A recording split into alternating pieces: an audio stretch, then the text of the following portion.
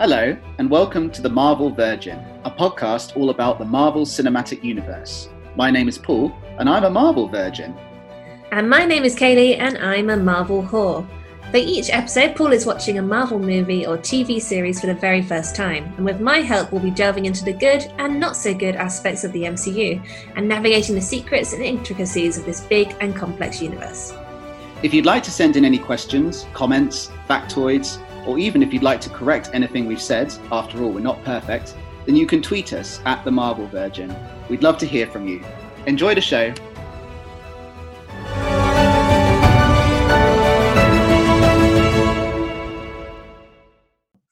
How excited are you to talk about Endgame with me?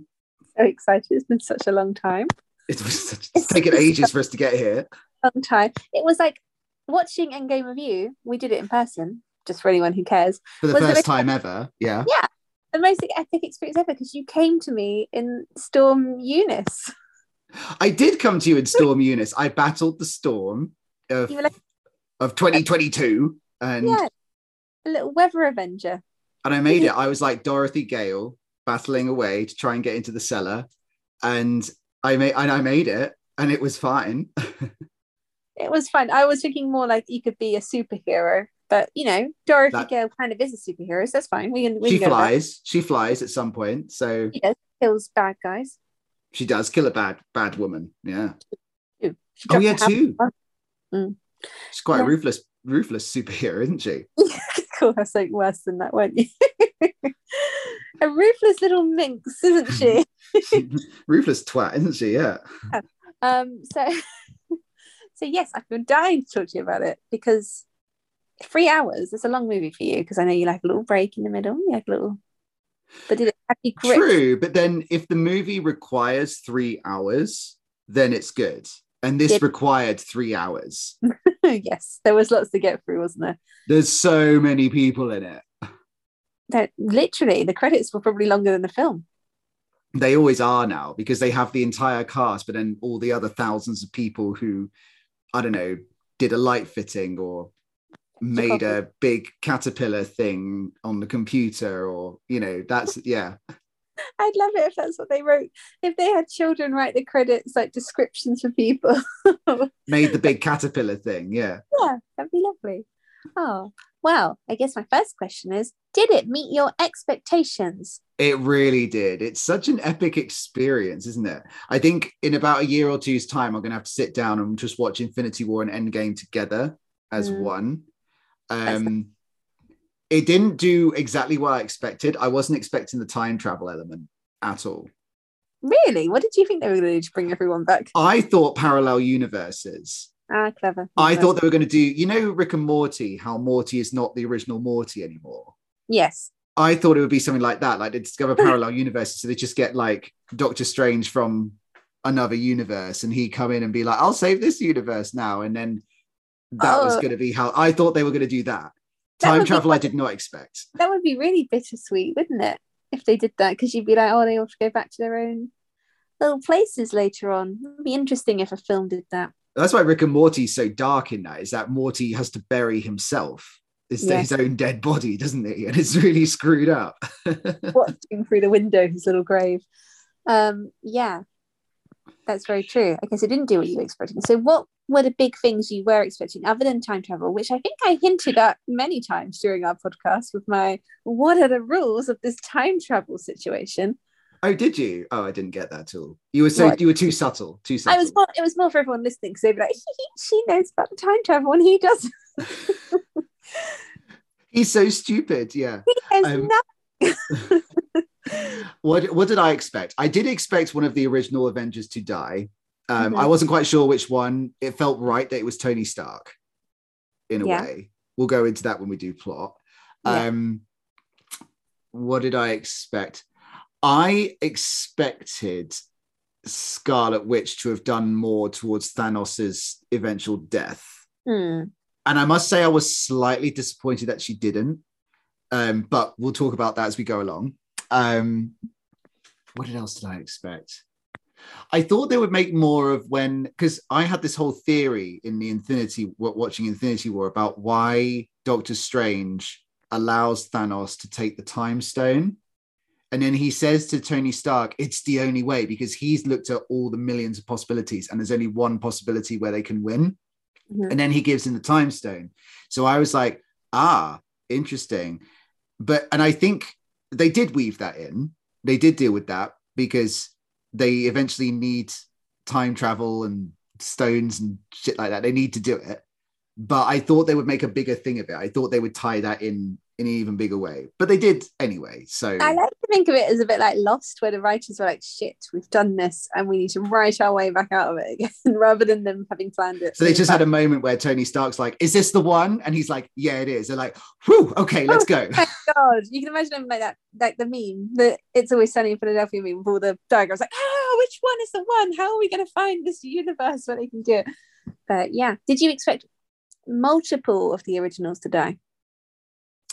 I thought it was possible, but I my prediction was at least one would. Oh yeah, Black Widow died, didn't she? Shit, yeah. That's how it feels in the film, to be fair. It's very like, oops, she died, that's it, no funeral for her. Yeah, I have thoughts on that. Again, we'll get to it. This was the thing. So I'm still putting them together as one. It's probably the best of all the Marvel films, in my opinion. I think Infinity War did a better job of making sure that everyone got as much screen time as they needed.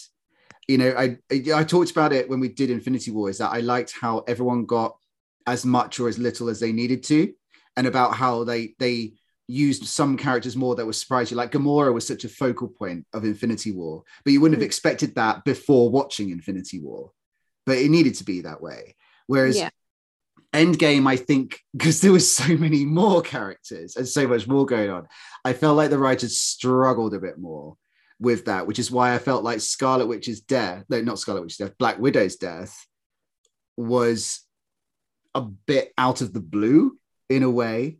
But the more I thought about it, the more I thought the situation they were in, it kind of makes sense as well. I have thoughts. So originally, this is my little tidbit on that. Originally, they were going to have it that Hawkeye died in that moment. But then when they watched it back, they felt like he was taking something away from Black Widow by doing that, because it made the glory and the sacrifice his rather than hers. This was my thinking, was they were gearing up for Hawkeye dying. They'd set that up. They'd shown how he's gone a little bit loopy. He's lost his family. It's all tragic. La la la. But in the moment, Hawkeye and Black Widow are fighting each other to sacrifice themselves. Each of them wants to be the one to sacrifice themselves for the greater good. And it would make sense that in a real sort of sickly, ironic way, Black Widow would win that fight and therefore win by dying. Yeah. And it wouldn't, So it was kind of good in a way, but I feel like they needed to build up to that one a bit more. Yeah, I wonder though, because they knew that she's getting her movie, if they felt like there would be time to sort of pay more respect to her later, whereas they know, like, for other people like Tony Stark, this is his big hurrah. So they were like, we need to make it more about him. True. That would make sense. And Tony Stark is the more integral character, I guess. He's had, a trilogy of films. He's turned up in all the other ones. It's first one, it's like a big end of an era type vibe for him. I have mixed feelings on it, but I also do think the film is very, very good. So the whole bit where they all come back, and it just like the sheer number of them who are there, the ones that you've forgotten about as well, when they're all turning up and doing a stance and stuff. I'm like, oh my God, they're there, and they're there, and they're there, and they are too, and they're, and then, and that whole army and stuff. And it was so exciting in the way, like Captain America's like, Avengers, and he goes, assemble, and then they just like dive into each other. And it was, they really knew how to like make it euphoric. Yeah. It's battle sequence, isn't it? And I love how it begins with, you have that excitement of Captain America with the hammer. That little moment where he says, on your left, and then on his left everyone appears. It's like the nicest form of backup ever. It was very but we said this when we were watching it. It felt like a big metaphor for the Marvel universe, because like the older Avengers are a bit tired now. They're a bit, coming to the end of their heroic time, I guess. They're a bit older, and they're passing the baton on, but the universe will live on because there's all these amazing new brilliant like women and people of different ethnicities and abilities to take over, and it feels very fresh and exciting. There was very much a sense of that by the end of the film, wasn't there? That like Tony Stark's died, Natasha Black Widow has died, Thor passes on leadership of Asgard to Valkyrie, Captain America passes on his shield to Falcon, and Bruce Banner is kind of like molded together with Hulk and has kind of reached a status quo. So they're still in it, but they've all kind of completed their main stories, and there's now this multitude of other ones that the writers can pull from and kind of move it into phase 4, which is what we're in now. And it's in terms of a conclusion, it was just wonderful. It was so good. And maybe it's very hard. I'm glad we had a bit of a gap between watching it and talking about it, because the hard part I found was that there were some parts of the story that I didn't particularly like, but I had to kind of stop myself and think, well, do I not like it because it's bad storytelling, or do I not like it because it's not what I wanted to happen? And you have the same problem with, say, the final season of Game of Thrones, where so many people complained about it, but I'm like, you're only complaining because you didn't want Daenerys to be bad. That's why. And actually, I thought that was a pretty good story element in it. Yeah. But it maybe the way they told the story wasn't great, but yeah, I mean, I was annoyed more about the speed of which they went through. Yes. Like what's the phrase that she uses? She's like a dangerously rapid velocity. Like that's how they like power through that series. But yes, I agree. It is sometimes like it's the same with anything, isn't it? Fans are not really going to like the ending of something they've been built up to, because they always are going to have their own theories and their own ideas of how it like should be. Hunger Games, Twilight, all this stuff. Yeah, they're going to be like, well, I didn't like it. And then when you ask why, it turns out it's because it's not exactly what they wanted to happen. Line of Duty. Oh my God, Line of Duty again. It was, it wasn't the word, like story-wise wasn't bad. It was just delivered quite badly. That was all. Yeah, mate. It was. I don't know. I just think everyone's got, if you have long enough to come up with your own idea, and that's the idea that come up with your own theories, what's going to happen? And of course you're going to prefer your own idea. We're all very, self-involved people. We can't help it. I'm not. I'm perfect, but you might be. Yeah, ego. Not a thing.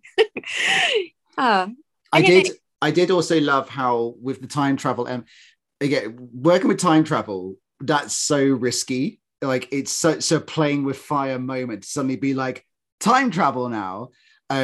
But I did like how they use that to then go through what's been happening in the first 3 phases. Like you went back to the Avengers, you went back to Thor: The Dark World, you went back to the 70s, and like Peggy got involved, and Tony met his father, and they went back to sort of Guardians of the Galaxy times and that sort of thing. It was like a whistle-stop tour of everything we've been through, but then and concluded it, but then moved it forward a little bit at the same time. I think, brilliant storytelling. I guess technically it would be a retcon because they've gone back, but it's also a retcon that doesn't impact any of the story because they went back and put the stones exactly where they found them. And with Captain America going back and sort of secreting himself into the past, we never actually see Peggy's husband's face. So it's safe to assume that he was always going to find his way back to her. Precisely. And I also love how they put in a little get out clause with the whole, because with time travel, you're playing with fire because the possibility for plot holes and fan complaints about how they've undone certain things is magnified completely. But they put in this, I didn't understand it, but there was a whole scene where they're like, well, what if we go back in time, don't we just affect that? And Hulk is like, no, because of this, and this. Okay, good. Let's move on. All right. Yeah. Because the big plot hole is that if they've gone back and taken all the stones and then gone into the future, technically the snaps never happened at all. But it still has when they've taken the stones into the future. But they said earlier, no, that's not how it works. So I was like, okay, fine, I'll just go along with that in that case. they're very good at setting out the rules, and I like their version of time travel. Apparently, the writers did consult with, oh my god, who was it? Maybe physicists, astrophysicists. They actually consulted with some big sciencey people. Those are my terms for. Oh yeah, the sciencey people. Yeah, to see how time travel could work in this instance, and they made sure that it made sense. And I really appreciate that, because I hate bad time travel. Like, I hate bringing it up, but Prisoner of Azkaban with the little that's again, that's why time travel is such a risk, is that there's so many plot holes with that. Yes, and the fact that that technology exists in that world and they only ever use it that one time rather than like to get Voldemort or anything makes no sense to me. But that's fine. Don't worry about it. It's all good. But in here, they only have enough to do these few journeys. The rules are very clear. The parameters are there. They've got Jeopardy, and there's Jeopardy because it's like you got to get it right or you're stuck. And they emphasize it when they have to go back again to the 1970s, but they have to then go to a point where both the Tesseract and the Pym particles there, because the Pym particles are the only thing they have to get them back again. So they've got limitations. Yeah. I think that's very important. Otherwise, it's hectic and doesn't make any sense. And also, like, there is that plot hole of like, if you've taken all the stones, then he can't snap. But it's actually, when you think about it, quite a minor thing, because they bring the stones back, they snap, they reverse it, and it's just done. And so I'm like, well, okay, we could just carry it, because the rest of the film would still happen as that, wouldn't it? Thanos would still chase them back into the future. Thanos would still engage in a big battle with them. That would, regardless of whether the snap happened or not. One thing that I did find tricky. I really thought you were going to say triggering, then I was like, triggering. What triggered? Going back to my past trauma as an Avenger, the Thanos at the end is not the Thanos of Infinity War. He's a past Thanos who had the plan to snap, but he hasn't snapped. And so when mostly his encounter with Scarlet Witch was probably the only bit where I felt a bit disappointed and let down by it, was because I was like, he screwed up her life completely, right? And she did have that moment of like, you've taken everything from me, like that. But that's all she really got with him. And then he's like, I don't know who you are. Yeah. And I was like, no, I want Scarlet Witch I wanted her to be the one to chop off his head at the beginning, basically.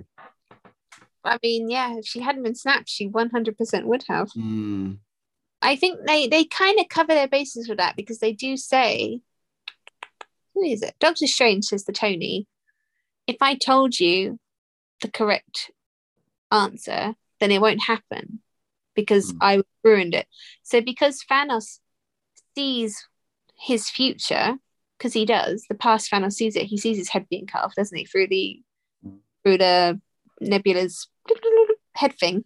Yeah. He sees himself. So because he's seen that, he can't have that future anymore. True. Yes. He's dead in both timelines either way. Well, he's not dead. Doomed. He's not. He's been snapped away, hasn't he? So he could come back technically. Yeah, that is true. Hopefully there was a certain lack of catharsis in that the Thanos that Scarlet Witch meets at the end of Endgame is a Thanos who doesn't know what he's done to her. Yeah. And you kind of want him to be like, oh shit, I've really screwed her up. Oh God, what have I, like, I kind of wanted that moment for her. I didn't know if he would anyway, because he's such a cold and unfeeling bastard. He just wants what he wants. Yeah, it's true. Because you will get more time with Scarlet Witch in WandaVision. That is true. We get more of her. I do like her. She was one I felt was a bit underused. Yeah. Do you think that might be because they knew they were going to dedicate a whole show to her? That's all right. They've resolved that problem then. Yeah. They were like, oh shit, what are we going to do about these women we're just not giving the time to scream to? So yeah. Let's start some plot, because otherwise we're going to go, it's quite complicated, and otherwise we're going to sound like we're going all over the place. Yeah, a bit like the Avengers, bouncing through. So obviously, previously, Thanos has successfully gained, previously on the Avengers, Thanos... more like at the beginning of Star Wars, you should do the very dramatic... Yeah. before we saw Thanos do da da da. Will the Avengers be able to stop him? Or it'll be like the prequels ones where you read it and you go, so what's going on? Exactly. I feel nothing inside my soul. that made absolutely no sense, those 3 paragraphs, but never mind. Okay, so Thanos had successfully gained all 6 infinity stones together. Mm-hmm. He put them in his infinity gauntlet. He snapped his fingers, and half of all life in the universe disappeared in a fluttering of dust. So sad. Thanos does what everyone does after they've killed half of all life in the universe, and he buggers off to a nice hut in the countryside to live out his peaceful life. It's very Coulson of him, isn't it? It's very Coulson. Yeah, it is. Yeah. It's what I would do after doing that. I'd be like, I need some time to myself now. Little break. I don't get why he didn't just do like a saga cruise or something if he wanted to go into retirement. He didn't have to kill off something, but never mind. Carol Danvers, Captain Marvel, rescues Tony and Nebula from the distant planet they got stuck on, and reunites them with the other Avengers. They all go and tackle Thanos. They're all really pissed off right now. But they discover that he has destroyed all the stones in order to prevent them from reversing his act. They're, of course, furious, and Thor chops off his head. Which is very not in keeping with how he's been taught to behave in these situations. Well, he's traumatized and furious, isn't he? He is very furious, yeah. We also sort of get the fact Tony and Nebula Tony nearly died up there. He was up there for, was it 21 days? 22 days? Yeah, it's something like that. They've been up there, yeah. Time to bond, anyway. And he's not very well when he comes back to Earth. This was quite good in that when they killed off loads of people at the end of Infinity War, I did have questions about why they kept certain ones. So I understood why they kept like Tony Stark, Bruce Banner, Thor, like, these are all the originals. They're going to keep them in the story, and they want to like give them more time. But it was interesting that they kept Nebula, and I was like, why have they done that? And that is actually very significant in this. Big part of the plot, isn't she? Because she's past Nebula is a very different person to current Nebula, and all of that plays in very interestingly. And it helps get Gamora back into the story as well, and it sort of explains why Thanos ends up chasing after that, like past Thanos ends up chasing after and stuff like that. So yeah, when they're killing off like Peter Quill, Peter Parker, Doctor Strange, but they kept Nebula, I was like, why have they done that? That's very interesting. So I was glad they explained that. And then 5 years later. So did you expect that? Did you expect that? Because when I went to cinema to see this, it was a press screening, to be fair, but it was also fans there. Everyone lost their shit when that came up on the screen. It was like, oh no! No, I didn't expect it at all. But it's important that 5 years have passed. It is. It really is. You know what I find really sad? Like Captain America's in these little like help groups, support groups, people who've been like, left behind, they've lost loved ones in the snap. He's like, you got to move on, you got to find love again. There's like, dead people are going to come back at the end of this film and they're going to have moved on. It's going to be so sad. Stop telling people to move on. Like, in hindsight, was that the best advice in the world? No. Not one of us can jump through time and change the past.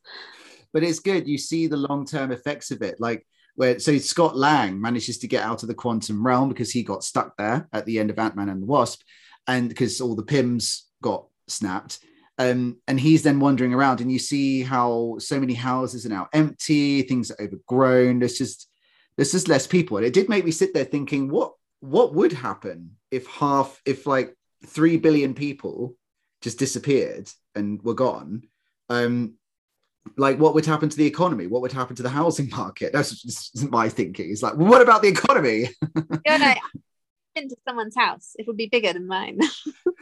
And how, like, my question, and obviously they don't have time to answer this, but how random is it? Like, is it literally like 3 million people spread evenly over the world, or did all of India go and that was 1 billion of the people, and then the other 2 billion are spread out? Like random, like because if you look at like parts of families are split up and.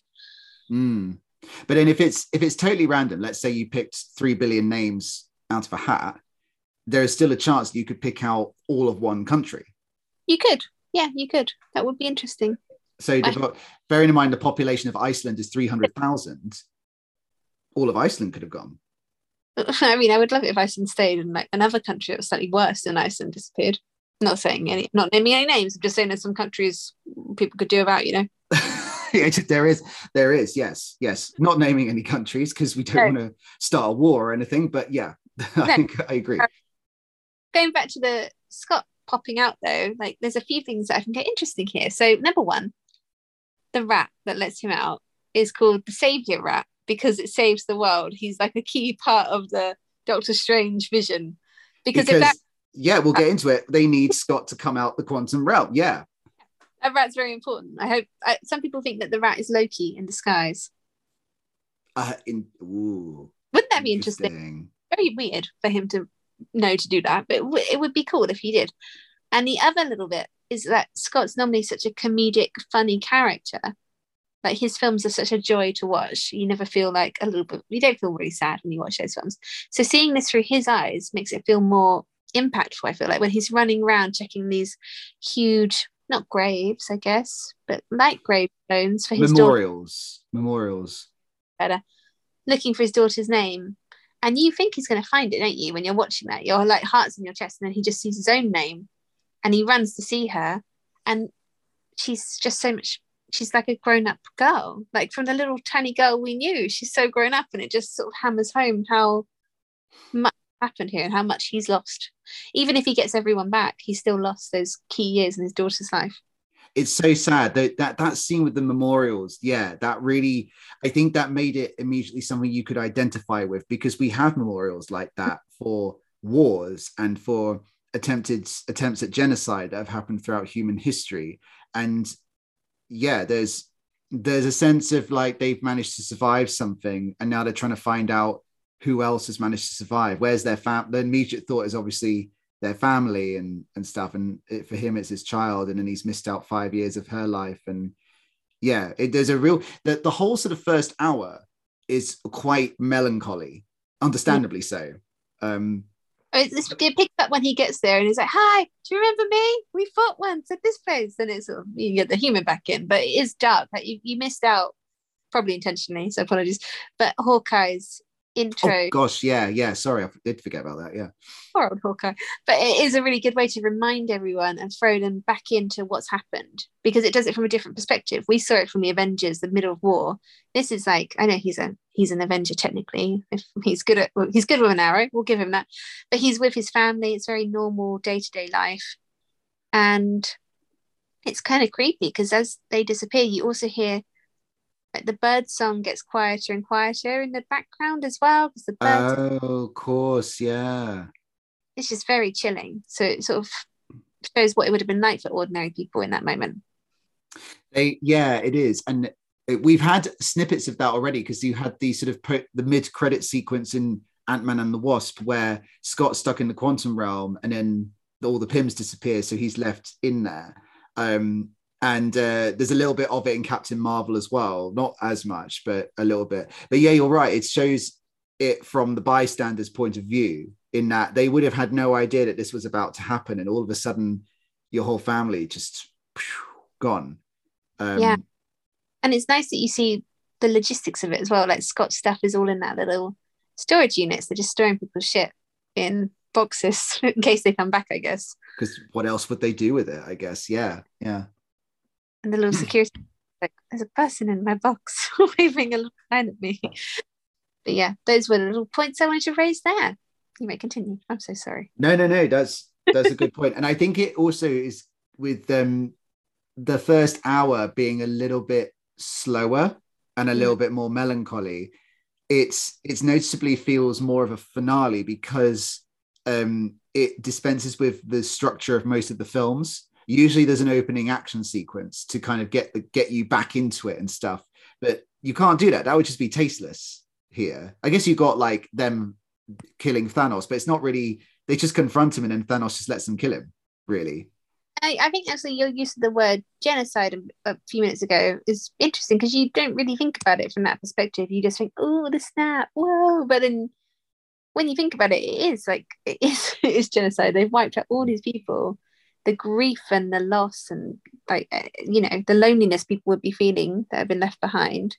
I don't really know what people feel when they've been snapped. I assume they sort of disappear for a minute and come back, but I suppose it made me feel it's almost a shame that a lot of the TV series didn't incorporate it into their storylines, because it would have probably been a bit overwhelming if it had. Like, I think a lot of fans of Marvel would have been like, oh, for God's sake, like, we know, like, everyone's not like, get over it. But there would have been opportunity to explore other things. Like, thinking of myself as a teacher, let's say I survive, but half my pupils and loads of my colleagues will go, what does the school do? Like, what that like little things like that. What does the hospital do when most of the doctors are all gone? What do the governments do when most world leaders are suddenly gone? I wonder if maybe they didn't do that because they didn't want to negate the effect of this film. But it would have been nice to have a few like spin-offs. So I don't. What's it called?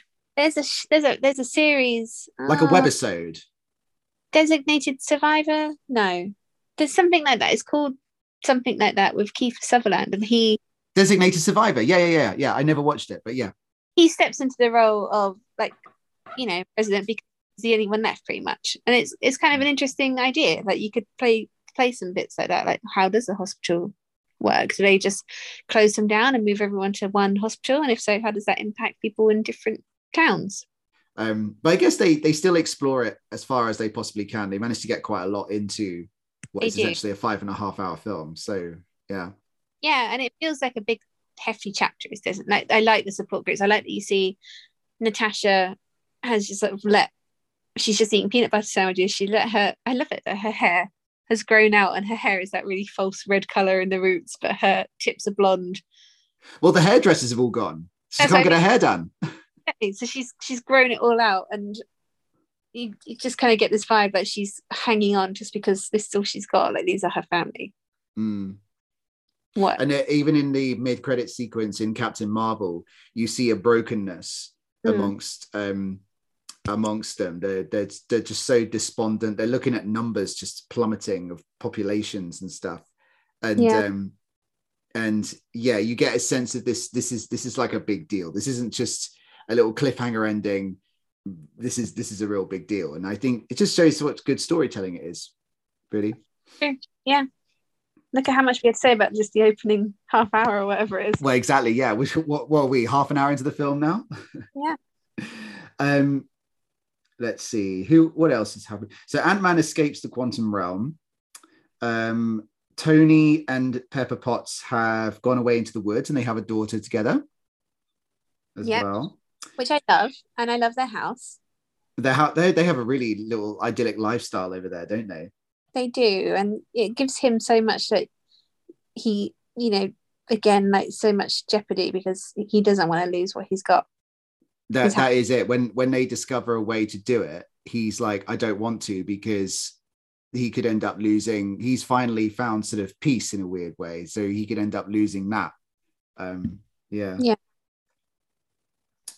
Bruce Banner and Hulk have finally molded into one and reached a bit of a status quo with each other. And he's now a big Bruce Banner, big green Bruce Banner. Professor Hulk for reporting for duty. Yeah. He's loving his life as a little minor celebrity. I was a bit like, oh, this is happening now. Okay, we never saw that, but fine. But it makes sense again, because you see how they've all been spending those 5 years. It's interesting to see certain people have moved on, certain people are stuck in the past. And I feel like Natasha and oh my god, I can't remember Steve, Captain America. Yeah, I was gonna say Chris Evans, and where your head just gets stuck. It's like Chris Evans or something.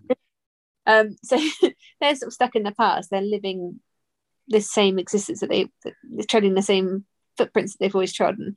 Whereas Hulk's gone on this journey, clearly, and Thor's gone on a journey as well. It's an interesting one, but he has, you can see that they've both been making different ways to process things.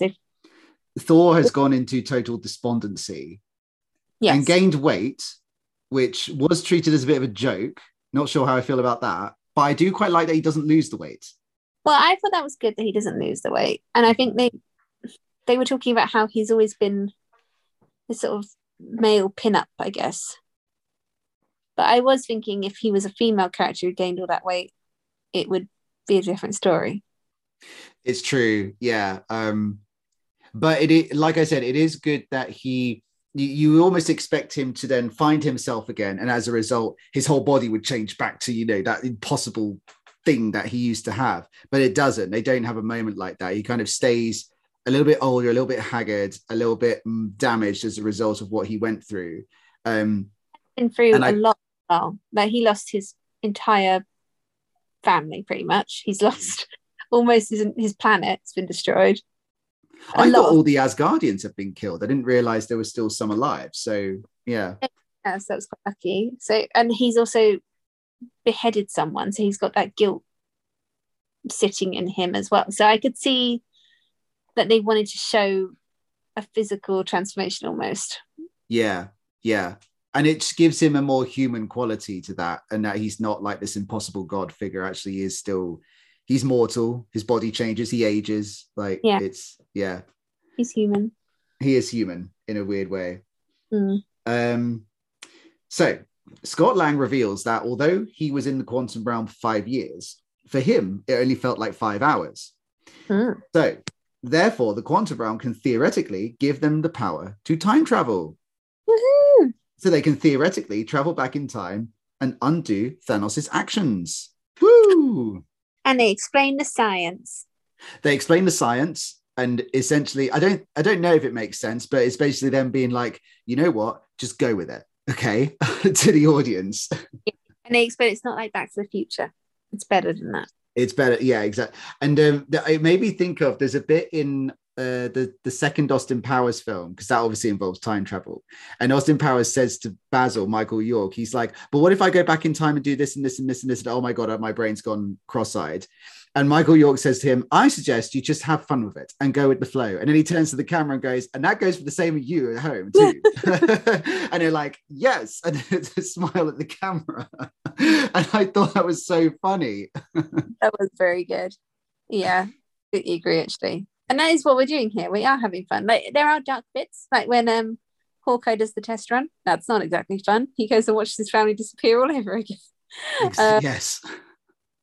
He comes out of that pretty well, actually, considering that maybe it reminds him what he's got to fight for. So gives him a renewed sense of purpose. I think he's gone so far with his mental damage that I think he can't go much further, really. Like when we first see him, he's just murdering people as a vigilante, and it comes across like he's killing others in a very non-discriminatory way. He's just like, you look bad, you look bad.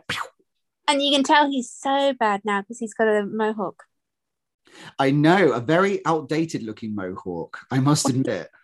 Just a bit, I don't like to be age shaming, but I do think he's a little bit too old for a mohawk. Yeah, it doesn't quite suit him, does it? He's just a little bit too old. More grown up hairdo for him, I think.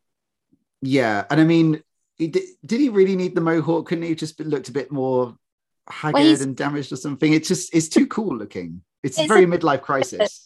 Hawkeye there's another character that he turns into called Ronan, who's more of a vigilante. So it's a tribute to that comic book character. Oh, however, I don't like the look of it. No, do I? I feel like he needed a leather jacket and a Porsche instead, didn't he? Yeah, that was exactly it. It was like, oh, what are you compensating for? I mean, I know what you're compensating, that your family being all dead and everything, but still, it's not. Yeah. So they gather all the Avengers together. Tony takes some persuasion, naturally, because he doesn't want to ruin the life that he has. One thing, isn't it? He's like, as long as we don't make it so this never happened, which is sad, because that does become true. He doesn't lose what he's got, but he is lost from it. He is, yeah. That's the added sadness of it. But that's what happens when you try to save the universe. Clearly, I like the way you said, like you've done it a million times. And it's the agreement is they're not going to undo the snap. They're going to stop. They're going to get the stones, because the stones have been destroyed. They need the stones, and they're in the past now, so they need to go into the past. Then they can re-snap. Exactly. So the plan is Tony, Captain America, Bruce, and Scott. They all go to New York City in 2012 when it's being attacked by the big caterpillar whale things. Mm-hmm. Yeah, good times. And which is the events of the first Avengers movie. Bruce goes to see Tilda Swinton about the time, goes to see a woman about a dog, goes to see Tilda Swinton about the time stone. Yeah. In the same era. In the same era, because she's there. That's fine. And that's interesting too, because you get to see her in that fight. You kind of forget that other superheroes would have been around. We just didn't know about them at that time. Yeah, it stands to reason, doesn't it? Yeah. Yeah. She is naturally like, I'm not giving you the time stone. And then he's like, yeah, but like Thanos is going to kill everyone. And she's like, oh shit, yeah. Okay. Well, so she's like, she can't see past a certain point because obviously she can't see past where she dies. Of course, yes, that makes sense, yeah. But when he says Doctor Strange gave up the stone, she's like, oh yeah, okay, I trust it. Which maybe is why Doctor Strange has to give up the stone, is so that she trusts Bruce Banner enough to then give him the time stone herself. But she gives it to him with the quid pro quo that they will then return the stones back to their points in time afterwards. Yes. Otherwise, everything's going to get screwed up. It's still chaos, isn't it?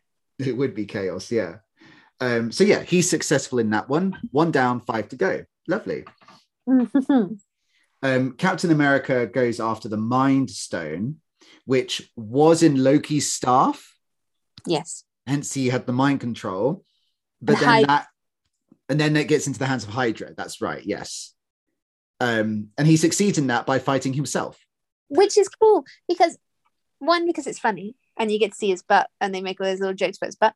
But 2, because he's kind of confronted with what a square he was almost, and how much he's grown as a person since then, and maybe that's what persuades him it's time to retire later. Yeah, possibly, yeah. And it's confronting his past very much so. Yeah, he was a square, wasn't he? Yeah, but now he's not. Now he's kind of cool. It was the events of Civil War that really changed him. That was his turning point, because he realized that, oh, not everyone is good and bad. There are shades of gray and a spectrum of morality and stuff. And yeah, that's when he grew his beard. So you knew that he'd changed. Yeah, that little beard made all the difference, didn't it? It did, yeah. Changed everything. That's why I grew a beard, is because I realized that humanity's bad sometimes. I should grow one too. You should, yeah. And then Tony and Scott go after the Space Stone, which is the Tesseract. Or it was in the Tesseract, at least. Tony and Scott do not manage to get the Space Stone. They fail quite spectacularly, to be honest, don't they? They do fail quite spectacularly. So Time and Mind, they got 2 down, 4 to go, but Space Stone, they fail miserably. And Loki, who has been arrested as at the end of the first Avengers film, he escapes with the Space Stone. Hence why there's a TV series called Loki, I assume. Well, yeah. I mean, because you do sit there when they announce all these stuff is coming, you're like, but what? That's why I thought multiple parallel universes. I was like, well, it's not the original Loki, it's a parallel Loki. Elsewhere, though, we have Nebula with Rocket, right? So, Nebula and Rhodes. Rhodes, yes. They go to get the Power Stone before Peter Quill takes it at the start of Guardians of the Galaxy Volume 1. And isn't they it just kind of knock him out and take it? It's fun seeing him do his little dance without the music in his head, because we saw it in a very cool way in Guardians, and in this version it's just like him going sort of kicking around, and it's funny that Nebula's watching him being like, what the hell? Idiot. But I also like that I do like that Peter Quill isn't given too much, because let's remind ourselves of the fact that he ruined everything in Infinity War. Literally everything. But to be fair, if he hadn't, then they'd never have brought back Gamora. But if he hadn't, then they would have just got the glove off Thanos and killed him. Yes. So they wouldn't even be here if it wasn't for him. I agree. I think he's a complete twat for doing that. I was just saying, if he hadn't, Gamora would have stayed dead and we would never have seen her again.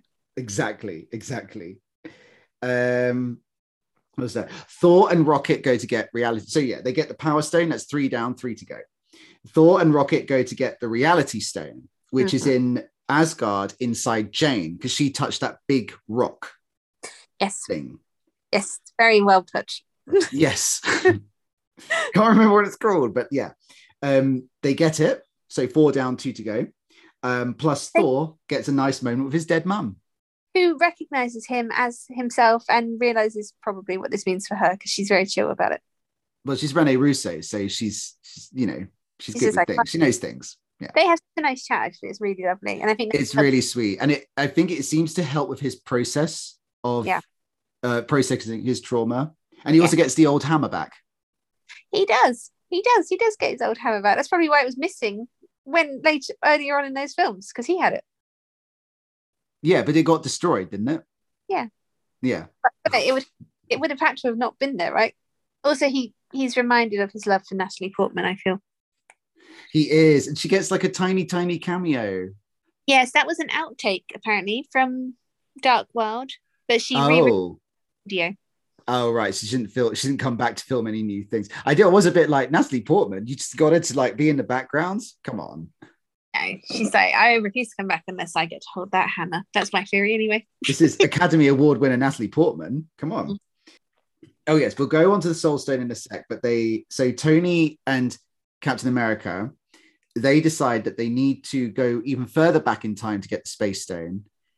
But because they need to get back from there, they need Pym particles. So they go to a place where the Space Stone and the Pym particles are together. And that is this army camp in like 1970, whatever. Yeah. And Tony encounters his father there. And it's older father, not Dominic Cooper father, other father. Bit of foreshadowing for his death there, I feel. And OG Jarvis. Yes. From Agent Carter, the series. And Peggy is there. Peggy. And she senses him. She senses him through the frosted glass. I know. She knows he's there. Their love spans so much, even though at the time it was kind of just based on mutual lust, I would have said. But it's fine. It spans time. It spans space. It spans age. It spans frosted glass. All the 4 elements.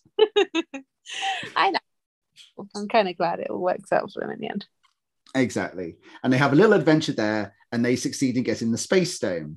And they go back to the present or the future / present now. I don't know. Let's call it the now. The now. So 5 down, 1 to go. This is the dramatic one. So Black Widow and Hawkeye, what a pairing for the Soul Stone. And they obviously go through the same process that Thanos and Gamora went through. They meet Red Skull. He's like, you have to sacrifice yourself in order to get it. And then they fight over who gets to. They both want to sacrifice themselves. So they fight over it. And Black Widow ultimately wins the fight because she's Black Widow. But then, of course, she dies as a result. It's very dramatic though. You never know who's going to fall till very last second, really, because they're just both so like on it with all their gadgets. Exactly. And like we said before, I was thinking, well, Hawkeye, they've set it up, but how can they possibly have Natasha lose? She's too good. He's just got arrows. And I get why they did it this way, because it would have been martyring of him. It would have been, yeah. And I would have felt nothing for it, quite frankly. Yeah, I'd be like, oh no, another bad haircut bites the dust. I know, yeah. There goes his Mohican. Oh. Natasha going was actually really, really sad because she's the first woman of Marvel. And of course, her dying in that way means that she will not come back because the snap will only reverse people who got snapped. It's true. And it's horrible because you see her like gone. The same with Gamora. You're like, stop killing off all these amazing women. I don't understand. But so it's her, Gamora, and Vision are the ones who just can't come back because they didn't die in that way. They died in, more legitimate circumstances. Legitimate in inverted commas. Nick doesn't even get a little cameo back in this one. No, he doesn't. No, I was horrified by that. Poor Scott. Poor Wanda, honestly. However, bad things have been happening throughout all of this because Nebula's technology has linked her to her past self in a way. And her past self is obviously evil and is with Thanos. Dum dum dum. It's tricky. Like they shouldn't have sent her back to that timeline. Yeah, but they need all they were to be fair, actually, no, hang on. Yeah, why did they do this with Nebula? Because they obviously plot point, they need Thanos to come back in and Nebula's the link. But Okoye wasn't snapped. And I trusted her with my life. I would have sent her. I would send her to all of them. Yeah. Just her. Don't worry about anyone else. Literally her. Carol wasn't snapped. But she went off, didn't she? She went off somewhere. She went off to like help other planets.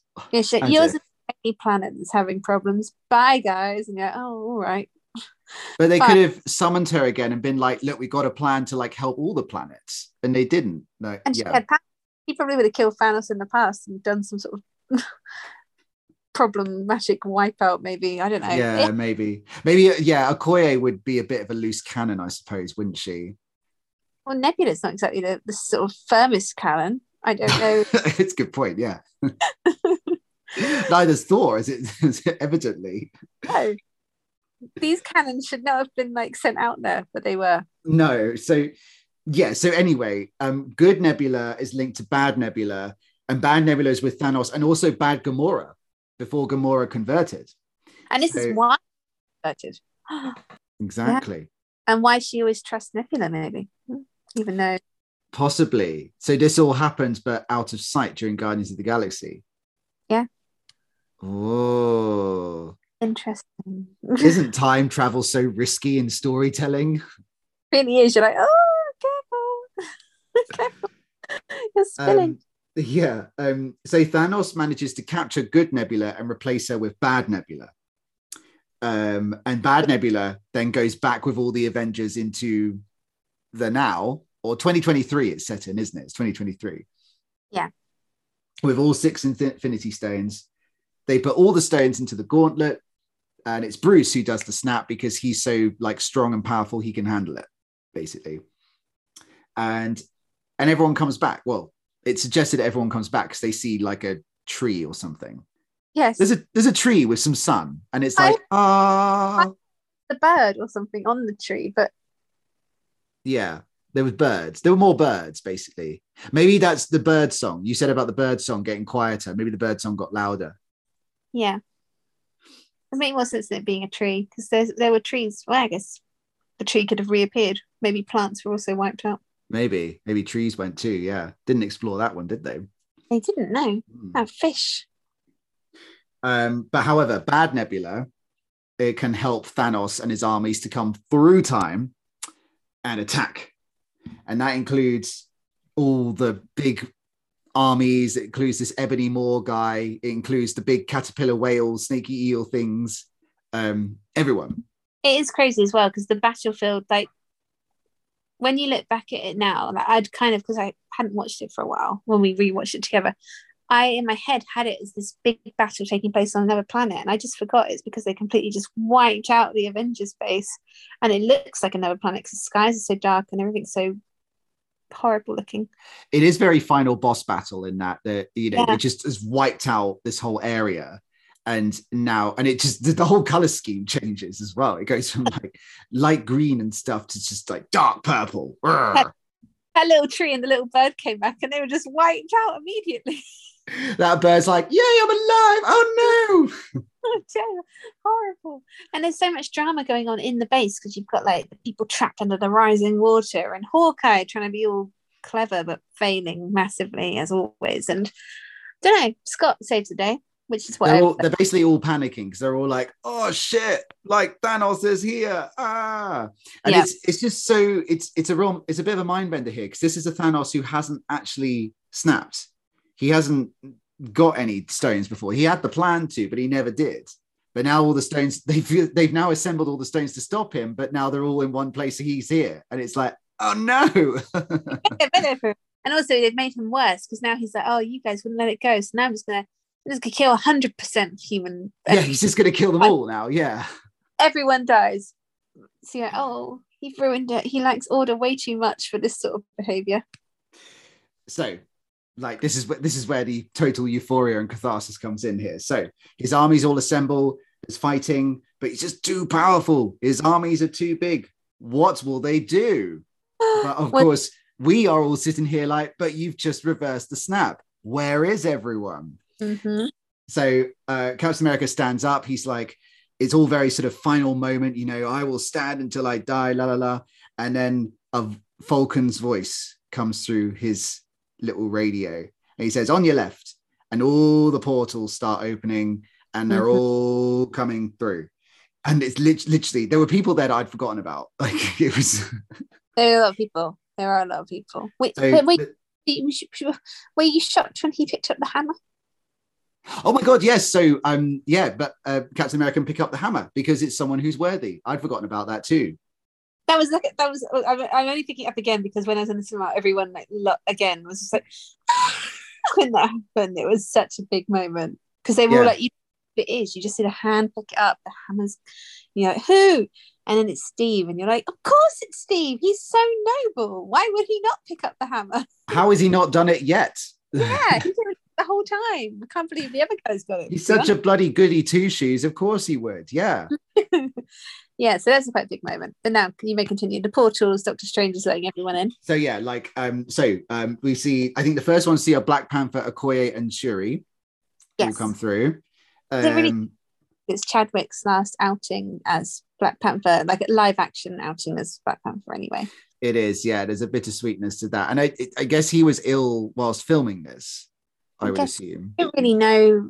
I don't know the time frame of it, yeah. Just know it's very sad because he meant such a lot to so many people. And watching it back now, knowing that, you're like, oh, it was a really lovely moment to see him, and now he's gone. So yeah. But at least he got to be in that.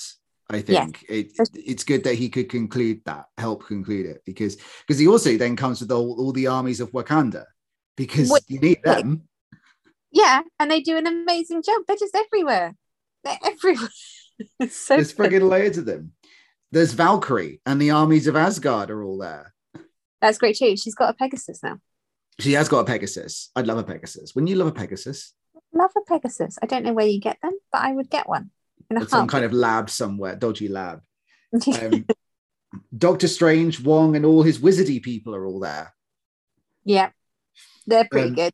Everyone's got a unique skill set. It's like a really good D&D battle list. And which means they can all come out the portal and do something where you're like, yeah, it's them, and they're doing their little branded thing. Yeah, they're all their trademark. That's the word. Their trademark thing. Scarlet Witch. Yeah, Scarlet Witch is there. Peter Parker is there. Oh. Pepper Potts is there in her own suit. That threw me completely. I was like, yes. I was like, Pepper, should you not be looking after your, just go home? They can't. It reminds me of when people, what was it, Lupin and Tonks in Harry Potter. I'm like, one of you should stay home. One of you should stay home. You have a child at home.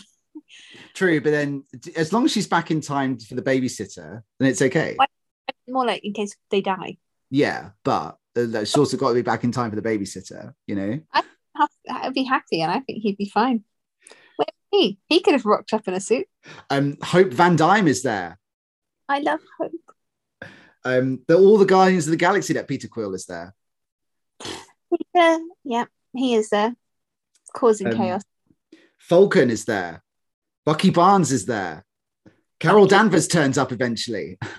She doesn't come through a loop, but she does pop up just to save the day at the end. She does, yeah. And her entrance is pretty good because they're like, it's something coming from space. And even I was like, who else is there? Oh, it's her, yes. I would have liked to have seen Samuel Jackson just getting involved, firing a gun, Yeah, Maria Hill or something. Or Sexy Aunt May. That would have been cool. She just has to hit someone on the head and go, oh, like that. She could have had a suit. If Pepper can have a suit, she can have a suit. Precisely. But yeah, they're all there. It's such an immense moment. They directed it, did it, timed it so well. And there's a big effing battle, basically. And can you guess which bit of the battle annoyed men watching? Oh, yes, I bet I can. So there's a bit where, who is it? Is it who picks up the gauntlet? Is it Carol who picks up the gauntlet, or Scarlet Witch, or someone? One of the women picks it up. And they're like, oh, they're on their own. And they're like, no, they're not. They've got an army with them. And it's all the female characters all come together. And and they have a little sort of, to be fair, we talked about this after we watched it. It felt a bit hollow. It does. It feels a bit pandering, but it is also very cool because you're like, I think also because we've lost Scarlett Johansson, Mm. and we've lost Gamora in a way. It's nice to be to the fact that there are all these incredible women holding up the universe still. And it draws attention to the number of female characters that they've now got in there, I suppose. Yeah. And Hope is like, I know we talk about Captain Marvel being the first proper Marvel, but she's the first, Hope is the first named Marvel superhero female in a film. I know she shares it with Ant-Man, but as in her name is in the title. Yeah. Oh, of course, yeah. That is quite cool. It's nice that she's so cocky when she walks up. She's got a very big strut going on. Like, it is really but cool. That's her character though, is that she's actually more capable than Scott is. We talked about how Ant-Man and the Wasp should really be the Wasp and Ant-Man. Yeah, and we saw that in this, because like she picks him up and flies him to the van so they can fix it up. And what else does she do? She starts calling Captain America Cap, which is quite funny because in his film she's like, why are you calling him Cap? And he's like, that's what his friends call him. Okay. I just like that she's there. The people who made the film said that they included the scene as an afterthought because they took a picture of all the female superheroes. Like, just hang on, let me find it. I made a note.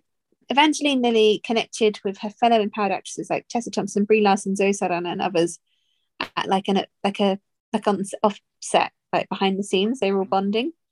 So because of this, Craig Kyle, who I think helped make it, tried to capture the moment for his daughter back home and asked if they could have a group photo. And that photo is what made them all decide to do this idea.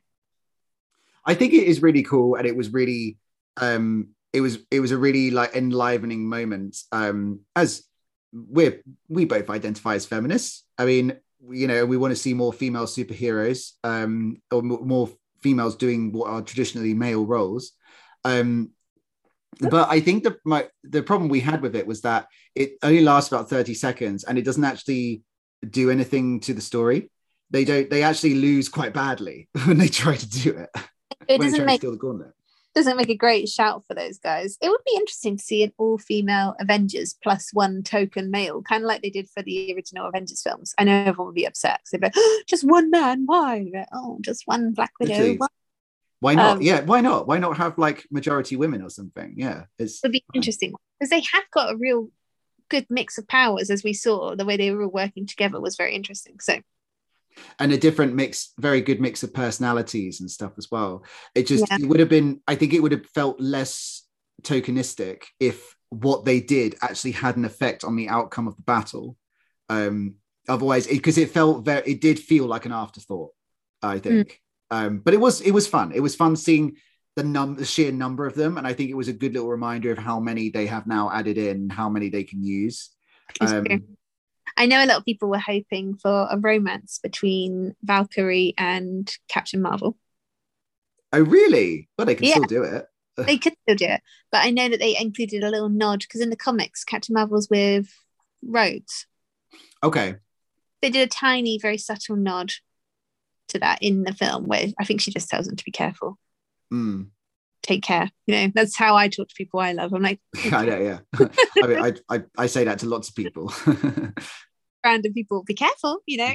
But that's their little nod. So hopefully that's not too much of a nod that they could not do. They could still do. I'd love to see Valkyrie with Captain Marvel. That'd be really fun. Yeah, definitely. Yeah, that would be cool. Yeah, why not? We'll write to them. We know why it won't. Although Disney have been connected to this Don't Say Gay bill in Florida at the moment, so I don't know how they'll be. There's a bit of problematicness around that one. They're always known for being like, we included an LGBTQ moment. You're like, really? Where? If you look really hard with your eyes like this in the background, and you freeze frame and zoom in, you can see two men dancing with each other, and you're like, whoa, progressive, steady on now. Dancing, yeah. Like even Strictly's gone further than Disney. Exactly, yeah. There were some like I felt like there were a few characters they needed to use. Like I did feel dissatisfied with Scarlet Witch's role in the battle, and I feel like I did say, and I'm going to say it again. I feel like she deserved much more. She deserved more. I agree. I love Scarlet Witch. But you know who else I felt was left out a bit? Was Mantis. Because in Infinity War, she's quite important in that she keeps Thanos like distracted with her like empathy powers and stuff. And in this battle, it was kind of obvious to me that she's just standing in the background like her, but she can't really do anything other than do things with her antennas. I guess to be fair to her, like her skill set is better for like stealth covert operations rather than full on battle. Maybe just one flashy moment where she just like puts her antennas and someone, they go, "Whoa," and they'd like faint or something. She like runs away, like just something like that. I guess so. I guess in their eyes, she's like less beloved as a character than some of the others because she's quite new. She's a sequel introduced character, not like an OG. Yeah. Maybe that's why. And there's so many people there, like, otherwise it would have been a good 3.5 hours, let's face it. But I still would have watched it. Week-long film. And even then, probably wouldn't have everyone in it. Anyway, fighty, fight. Mm-hmm. And the Avengers win when Tony manages to get the gauntlet on. He snaps his fingers to get rid of Thanos and his armies from the whole universe. But of course, the power of the gauntlet is too much, and he dies. I mean, I feel like that was a very flat way to describe what happened there. But yeah, that is what. That's what happened. I did. Go on, you describe it then. No, Tony picks up the gauntlet, and he knows in his heart if he does this, he will die, and he won't be able to see his daughter grow up. And he looks to Doctor Strange, and Doctor Strange does a little nod, and he knows then he has to do it. And so he clicks his fingers and he says, "I am Iron Man," rather than "I am Tony." He's reclaiming his status as the hero, and he clicks his fingers knowing that he will perish. And then his life force ebbs away, and he is confronted with Peter Parker, the boy he loved, the other child, the one that inspired him to fight in the first place, really. And his partner. They don't marry. His partner, Pepper Potts. They might have done in the 5 years. They might have done. They might have just done a sort of, You're doing well, though. Keep going. And Pepper Potts. And like, while Peter Parker's sobbing and being like, please don't die, she realizes that what he needs is to know that they're all going to be okay without him and that he can rest. And she tells him this and holds his hand, and he slowly passes. That was better. Well done. It's heartbreaking. If any moment of drama like that, I'm just going to ask you to do it now because you're better at this than me. I felt too much. I was really devastated when that happened. I cried even watching it with you many times now in memes and films. It is very sad. Yes. Misty?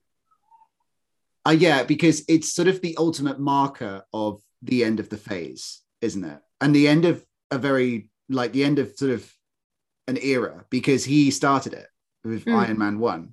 So it's not just the death of the character, it's the death of like this era, and then moving forward into new ones after that. And I do think for all his like flaws of really accidentally spilling spoilers, Tom Holland really sells that moment. Like you feel his panic. Again, it's like when he dies or gets snapped, in the first one, you feel his panic. You really are there with him in that moment, and you feel his grief in this moment because he's like one of the younger generation. He was brought into Marvel by Tony Stark, and he's like, I guess he represents us in that moment, or our children, because he's like 10 years old. I meant like fine. I know what you mean. Yeah, the younger viewer, and then Pepper's like saying, the Marvel universe will be fine. You can go. Yes, because we've got all these other characters we can pick from, so we're all right. Yeah. So retire free, and he does. And then they have that really epic funeral scene, which Natasha didn't get. I know. Yeah, it's almost like she's not mentioned right at the end. But I think she is mentioned a bit. But yeah. Scarlet Witch and Hawkeye have a little chat because they're like, we lost people. Now I guess we're connecting in our grief. Yeah. And they have even more characters at the funeral, like Nick Fury is there, Maria Hill is there, sexy Aunt May is there. The Pims are all there, like Michael Douglas, Michelle Pfeiffer's there. And I remember you asked me about a teenage boy.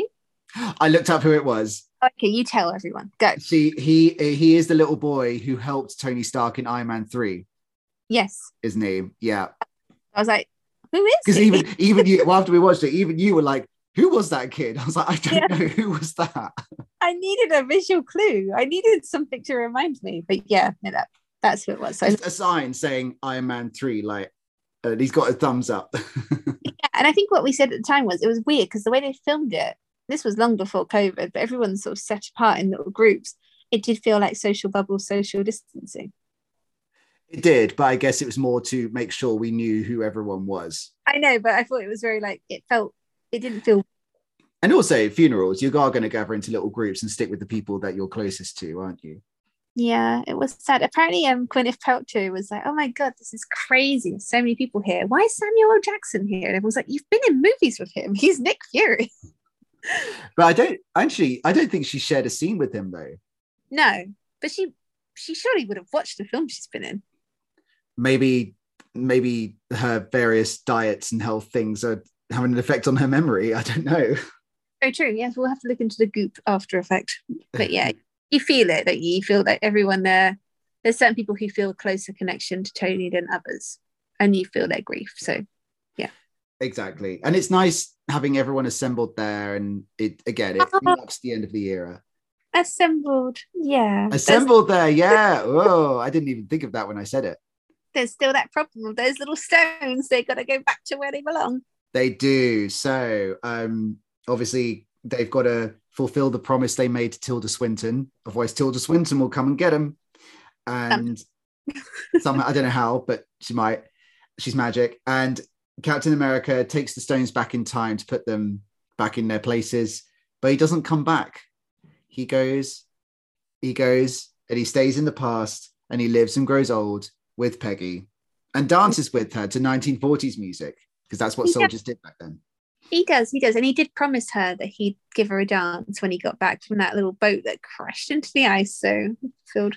Exactly. So he fulfilled his promise after all these years. To tell them all, doesn't he? He does. So he grows old, and then as an old man, he comes to the funeral, and he passes on his shield to Falcon. Yeah, which is nice. And he looks a lot like Joe Biden, I feel, when he's old. He does look like Joe Biden. You're right. Yeah. He does look so like him. Apparently, Chris Evans' mum cried when she saw him all aged up because he looked like his dad. It's like a serious bit of foreshadowing going on there with the US election. Yeah, there was. What was the other thing I was going to say? Oh, and the little hologram goodbye from Tony to his daughter. Oh, so sad. Yeah. He's so small, all snuggled up and looking at him, and he's like, "I love you 3000." There's a bittersweetness to it that he died so that so many other people could live, I guess. And that daughter is going to grow up knowing that, like, he was a hero, and he's probably left behind a load of holographic videos and stuff. So we got him as Vision type vibe, you know? Yeah. A genius. She'll bring him back as some sort of holographic dad. It'd be quite fun. Exactly. Also, science fiction, fantasy, you can bring anyone back for any reason. So very true. What else happens? Thor appoints Valkyrie as leader of Asgard. He hands his mantle down as well, which I think is a wise decision. She's pretty cool. And also Gamora has so good Nebula, who got stuck in the past, convinced her to change sides, and they've come into the future as well. So Gamora has joined the Guardians. However, of course, she does not have the memories of her love affair with Peter Quill, because she's from the past. Not that he deserves it, quite frankly, because he screwed everything up. That knee in the balls that she gives him. So yeah, exactly. Yeah, I'm like, yeah, that's what you deserve, quite frankly. Yep. We're all giving that to you right now. But it is interesting because apparently there's a deleted scene which shows when everyone's sad around Tony, she just walks off, like, quietly. Okay. But I was thinking, like obviously she's going to come back somehow because they're doing another Guardians, and I've seen her on her Instagram in green, so I know she's in it. But also, if she's gone back to the original, she would have had to have gone back to the original timeline, wouldn't she, to make it all happen? Yeah, because the Space Stone was integral to the Guardians stories. Yes. But they took it. Yes. But then they went and put it back. No, but I'm saying Gamora herself was important to those stories, and she's come out of that timeline into ours. Oh, yeah. But then Hulk talked about how doing stuff like that doesn't affect it. That's true. I'm sure that unless they do address it in the next Guardians film. Yeah, I was wondering if maybe like she's allowed to exist in this timeline, but she will have to go back at some point. So there's always going to be this like knowing they'll lose her at some point. Maybe because they would have had to replace the Soul Stone so that she can then sacrifice or be sacrificed by Thanos anyway. So all that has to have happened. Tricky one. I guess this is where time travel it's a real it's really playing with fire, isn't it? It is Trixie, but I would love her to come back. She was always one of my favorites, as you know. So I and she will. I'm sure she will. Yeah, she will. I've seen her in her makeup. You've seen it. You've seen the receipts. Yeah. So yeah, I very easily would put Infinity War and Endgame together, and it's my number one favorite Marvel film of all time ever. Of all time ever. It's just. But how do you feel now you've seen that? Do you think you want to watch more Marvel? Are you still happy to keep going, or? Yes, don't worry, I'll still do it. Okay, no, I know. It's just some people like Chris, for example, were like, that is my end game. I'm done with Marvel now. True, but I think I've seen like various sort of not full-on trailers, but I've seen, pictures and occasional small clips and stuff from future films, and I am like, you know what? Yeah, I want to see what else they do. And there's another Thor film, there's another Guardians film, there's another Doctor Strange film, there's all that. I've still got 2 more Spider-Man films to watch. You do, and you love Spider-Man. I do like Spider-Man. So there's plenty to keep me going. You can't have Avengers all the time. Yes. Well, it'd be interesting how they like bring everyone together again. But I think they're probably leaning more into the world of TV at the moment. Do you want me to quiz you? Let's do a quiz. Yes, let's do it. Okay, what do you think it got on Rotten Tomatoes? Oh my God, like 95%. This must be popular. That sound means you're almost right. It's 94%. Ooh. 94% because it's exciting, entertaining, and emotionally impactful. And an incredibly satisfying finale to Marvel's epic Infinity Saga. Agreed. It is like, whilst it's not exactly how I would have done it, it is very satisfying. And I really like how they've concluded things with the promise of more. Very true. And how much do you think it made? Oh my God, like a billion gazillion. Everything. It made everything. It made 2.798 billion, and it was the highest grossing film of all time until it was surpassed by something in 2021. Can you guess what that was? What the hell surpassed it? It's an annoying one. Is it? What surpassed it? Avatar. It was re-released in China.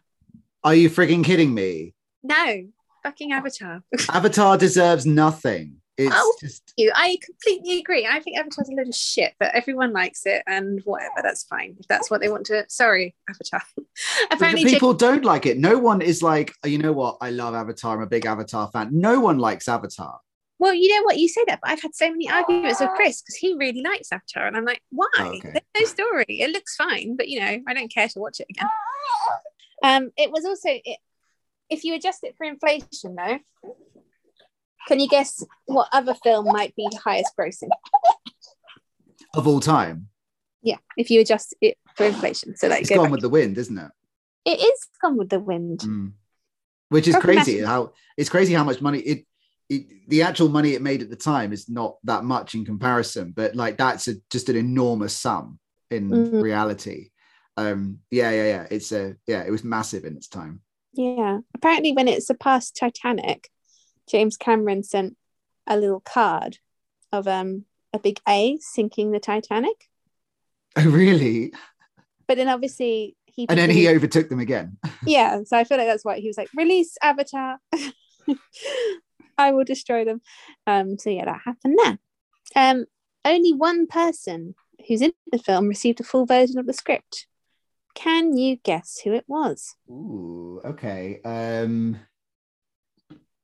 Robert Downey Jr. It was Robert Downey Jr. They trusted him. Everyone else had fake and real versions of the script, and they referred to them as, different. So the fake versions were called Code Blue, and the real versions were Code Red. And I wondered if that was a Matrix kind of thing. Oh, yeah. Little reference to that there. Yeah. or that Tony Stark's suit is red. Yes, that's interesting. Yes, that's probably more likely. Apparently, everyone thought they were filming a wedding at the end rather than a funeral. Oh, interesting. What, like Tony Stark and Pepper Potts' wedding? Yeah. Mm. Which is weird because they all look so sad. Well, I guess they would have been told when they filmed. No, yeah, that makes sense. Otherwise, they go, yeah. Why are we all in black though? Why are we so sad? We all loved Pepper. We've talked about the little rat and what they called him, the savior rat. Yep. So I'll skip that. What do they say? Is it that spurs Tony into action? Ooh, I can't remember. What is it? It's Peter. So he looks at a picture of him and Peter, and that's what persuades him to risk it all. Because even though he has his child Morgan, he still lost the child, and there may be potential to bring that other child back. Yes, of course. And have both children. Yeah, and apparently the shape of the diploma that Peter and Tony are holding in that picture gives him the inspiration for the shape of the loop he creates. Oh, okay. Oh.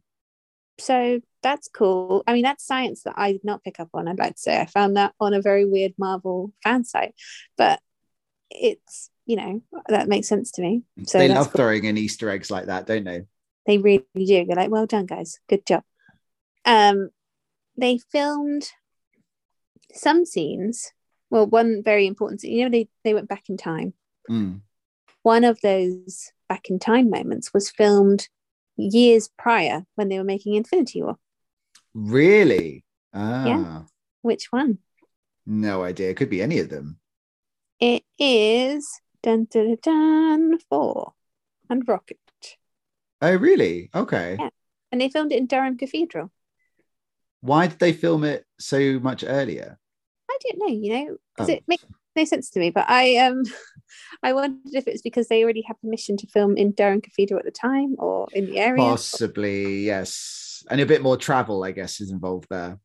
Yes, but it does mean that they knew he was going to get fat. But then he's wearing the full body thing then. So he hides it. You only see him fat when he's got like his top off. I don't know. You can kind of tell though. He looks bulky and beardy. But that's that. One of the actors inspired a very emotional line because it's one his own children say to him. Is it I Love You 3000? It is. It was Robert Downey Jr.'s children. He says it to his own children, does he? Or did they said it to him. Oh, they say it to him. Yeah. I think I've mentioned this before. They were filming another movie at the same time as this. Two actors were filming their own movie and this film at the same time. Their own Marvel movie? Would it be the next Spider-Man? Ant-Man and the Wasp. Oh, okay. So that's quite nice because kind of makes sense because I guess he plays quite a big part and it ends so abruptly. Ant-Man and the Wasp. Yeah. Into this stuff that kind of makes sense. And it means you got Michael Douglas and Michelle Pfeiffer on standby to be at the funeral scene. Yes, that's very true. Yes. Those guys are going to cost money. So. They are going to cost money. Yeah. Apparently, Tom Holland was like on the red carpet and he was like, Michelle Pfeiffer's here. What the hell is going on? Because they don't know about the time. So it was quite cute. Robert Downey Jr. hid something all over the set and managed to weave them into scenes he improvised. Can you guess what it was? Ooh. Food. Yes, it's food. He hid loads of snacks on set. Wait, didn't he do this in a previous one? Yeah. Yeah. I don't know.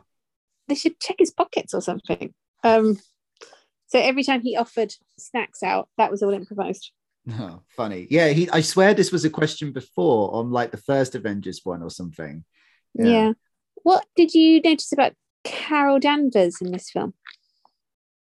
She had a haircut. She did. She had short hair, which is from her modern design in the comics, and the red sash is now a belt. She's also got a new costume, which is red with black shoulder pads, which is lifted from Captain Marvel, her predecessor.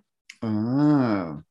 Well, she can't, it's been quite a few years since she manifested her powers for her, so I guess she needs to change her outfit sometimes. She does. I think that's fair. You know, sometimes people need to get stuff dry cleaned. Exactly. What would be interesting or weirdly awkward about Peggy and Steve's relationship when he goes back? He's met her daughter. No, so he met her great niece, Sharon. Yes. And kissed her. Yes, he did. That was it. It was, yes. Yeah. Played by Thingy from Revenge. Yes. So Hayley Atwell talked about this. You know, she was like, he probably would have told her in a very awkward way, and it probably meant there was a bit of domestic. Words were said, voices may have risen. Wouldn't that be hilarious if they had a proper argument about it? She just slams the door and he goes off fishing for the weekend or something. I don't know.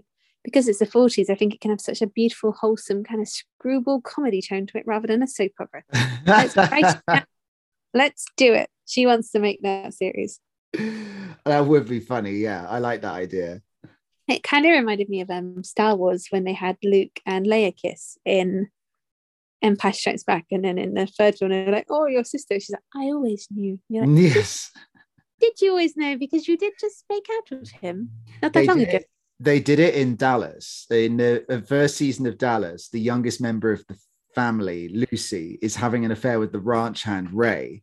And then about 2 seasons in, there's this big twist that revealed that Ray's actually a son of a member of the Ewing family and actually her uncle. But they never, ever address the fact that they had an affair. They just sweep it under the rug for the remaining 14 seasons of Dallas that they made. Oh.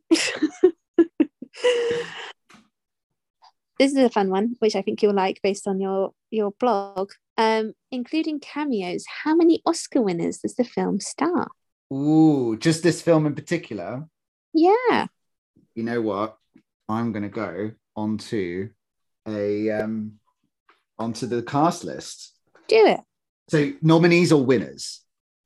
You do both. You do two. It's 2 separate things though, because I've got the answers to both. Right, cast. So Robert Downey Jr. has been nominated. I don't think Chris Evans has. Mark Ruffalo has been nominated. It's 2 nominees. Don't think Chris Hemsworth has. Scarlett Johansson has been nominated. I don't think she's ever won. Ooh, Jeremy Renner. I don't think he's been nominated. I'm going to go with no on him. Brie Larson has won. For Room. She's in Room. She's a Best Actress winner for Room. Bradley Cooper. Ooh, did he win for Silver Linings Playbook? Oh, I'm shaking my head, but you can't see me. I don't think he did. I think he was nominated, but he didn't win. Gwyneth Paltrow is a winner. She won for Shakespeare in Love. She did, which I'm in the background of, you know. Are you? Where are you in Shakespeare in Love? I'm in the funeral scene. I'm a child in mourning. Oh. Look out for me. I'm wearing a bustle. I'll look out for that. I must watch it again. Yeah. Josh Brolin. I'm going to assume Josh Brolin has been nominated at some point. He's had a long career. I'm going to go with yes, but I could be wrong. Benedict Cumberbatch has been nominated. That's 6 nominees, 2 winners. Chadwick Boseman has been nominated. 7 nominees, 2 winners. Tom Hiddleston. I don't think he's been nominated before. William Hurt is a winner. He has won. That's 3 winners. General. Just a winner at life. At life, yeah. Everyone's a winner. Diesel, Chris Pratt. Samuel Jackson, I think, got nominated. I assume he has. Rene Russo probably has been nominated. Tilda Swinton has won. She is a winner. Angela Bassett has been nominated before. Michael Douglas. Ooh, has he won? I don't think he's won, but I think he's been nominated. Michelle Pfeiffer must have been nominated at some point. Robert Redford. Ooh, no, he did have a cameo. He might have won. I'm going to go with yes, he won. Natalie Portman's won. I'm going to go with 6 winners, 10 nominees. 9 winners, actually. 9 winners. Yes. Yep, we've got Brie Larson, Tilda Swinton, Natalie Portman, Marissa Tomei, Taika Waititi, Michael Douglas, William Hurt, Gwyneth Paltrow, and Robert Redford. I forgot Taika Waititi. Yes, of course. Yeah. And we've also got 12 nominees in the forms of Robert Downey Jr., Mark Ruffalo, Scarlett Johansson, Jeremy Renner, Don Cheadle, Benedict Cumberbatch, Chadwick Boseman, Angela Bassett, Michelle Pfeiffer, Bradley Cooper, Josh Brolin, and Samuel L. Jackson. Yes. Ooh, didn't do too badly there, did I? No, you were very close. I was very impressed with that. Can you guess which of the the remaining Avengers, the ones who don't get snapped, has the least amount of screen time? Okoye. No, actually, that's a good point. But I don't think she is an Avenger, is she really? So are we going with like the main Avengers? Yeah, like superheroes, superpowered Avengers. Black Widow. It's Brie Larson. Oh, okay. She's around 15 minutes. She flies off. Yeah, she's not in it that much, is she? I think that's because she was filming Captain Marvel at the time. The first thing she filmed was her scene, like the first scene for this. Then she filmed the film. I see. Who gave away that they were alive in Endgame at one of the premiere screenings? Doesn't Tom Holland give away everything? Yeah, he didn't realize that the movie hadn't shown yet and walked on stage yelling, "I'm alive." Fool. I just don't know how he got away with all this. There's one scene which always makes the film crew cry, no matter how many times they've watched it. Can you guess what it is? Tony Stark's death? No, it's where Scott Lang reunites with his daughter. Oh, that is really sweet, though. And they credit Paul Rudd's performance because he improvised the line, "You're so big." Oh, that is quite sad, though. I think it's just the whole emotions around, like, the whole end of the world stuff around that is, yeah. Yeah, so true. Did this. And then my last question, as ever, did you spot Stan Lee? Oh, gosh, I did, but I can't, for the life of me, remember where he was. You have to tell me. He's in the 1970s. Yes. And he did dress up as his younger self. That was his last Marvel film before he died in November 2018. Wow. Yeah, sad times. So that's like proper end of an era. What an estate he leaves behind. I know. I would love to have been on his inheritance. It's just to be like a nephew or a niece of him or something, you know? My God, absolute. It would be manic, that will reading, wouldn't it? You'd all be sitting there like, who gets it? You get $1 million. You get $1 million. You'll get $1 million. Oh, amazing.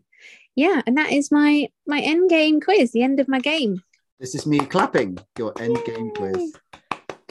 Yay! So very nice. What could possibly come next? I feel like whatever comes next is a bit of a come down, isn't it? But it's not going to go. Let me see. We are going very briefly back into TV. We're doing our last Netflix series, our very last one. Which incidentally, they've taken all the Netflix series off Netflix now. So I managed to watch it just in time. It's Jessica Jones season 3. Yeah, I forgot they were going to take everything down. Which I don't know if they're going to put it onto Disney Plus. I assume they will, right? I would assume so. Yeah, it's Disney owns it, so. But yeah, we'll see. We'll go visit Jessica one last time and see what shenanigans she's been up to. It'll be delightful. I can't wait to hear what you think of it. But also, I feel like I can just coast through now. I feel so relieved because I kept panicking I was going to ruin Endgame for you. Now, yeah, you got nothing to reveal now, have you? Well, I've got many things I could reveal, but nothing as big as that. So nothing as imperative, no. Yeah. You've been listening to an episode of The Marvel Version. If you'd like to join in the conversation, you can tweet us at The Marvel Version. We hope you enjoyed the show and that you'll tune into the next fact-filled episode.